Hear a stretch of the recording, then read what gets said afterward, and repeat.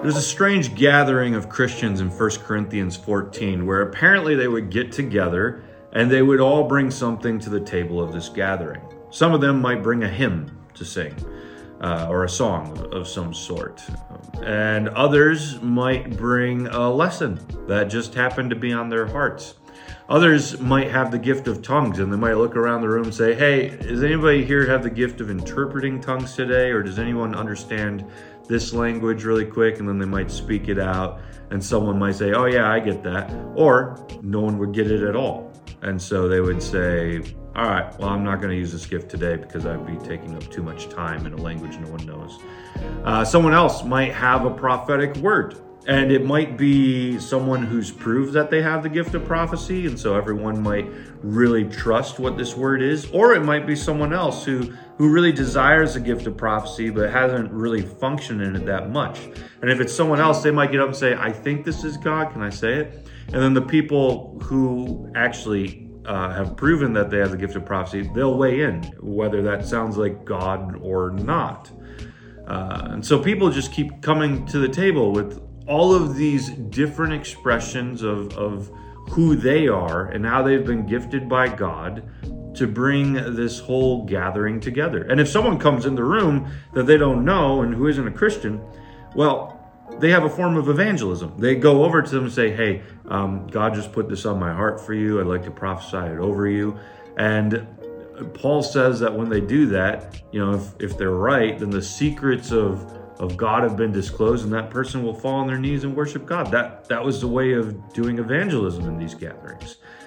And you might have gathered by now, but this gathering of what I'm speaking about in 1 Corinthians 14, it's not some special yearly gathering or anything like that.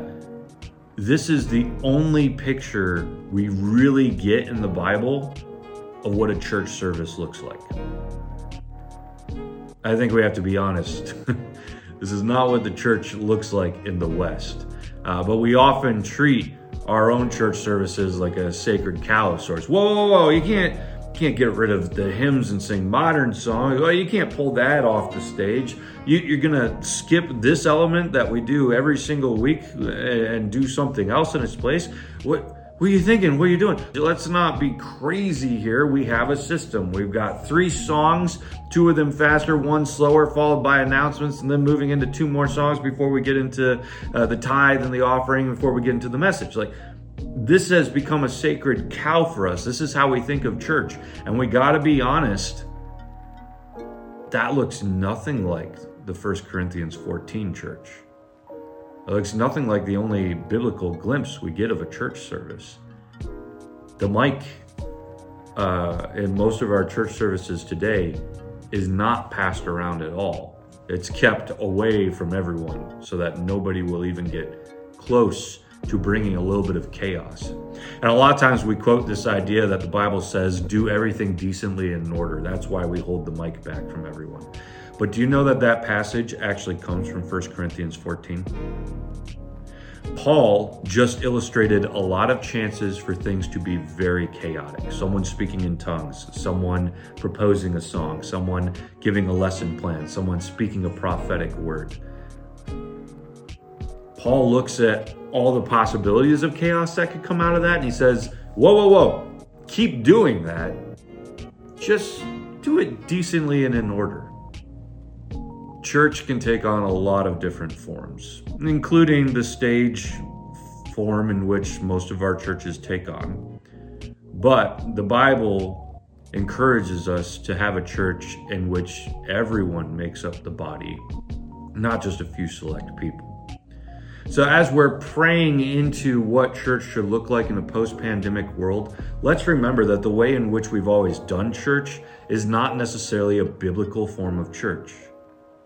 The way in which we can do church is much wider, much more varied, and leaves a lot more space for people to be a part of it.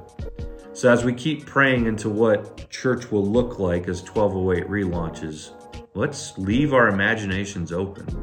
Let's think about what God might go on to do at 1208.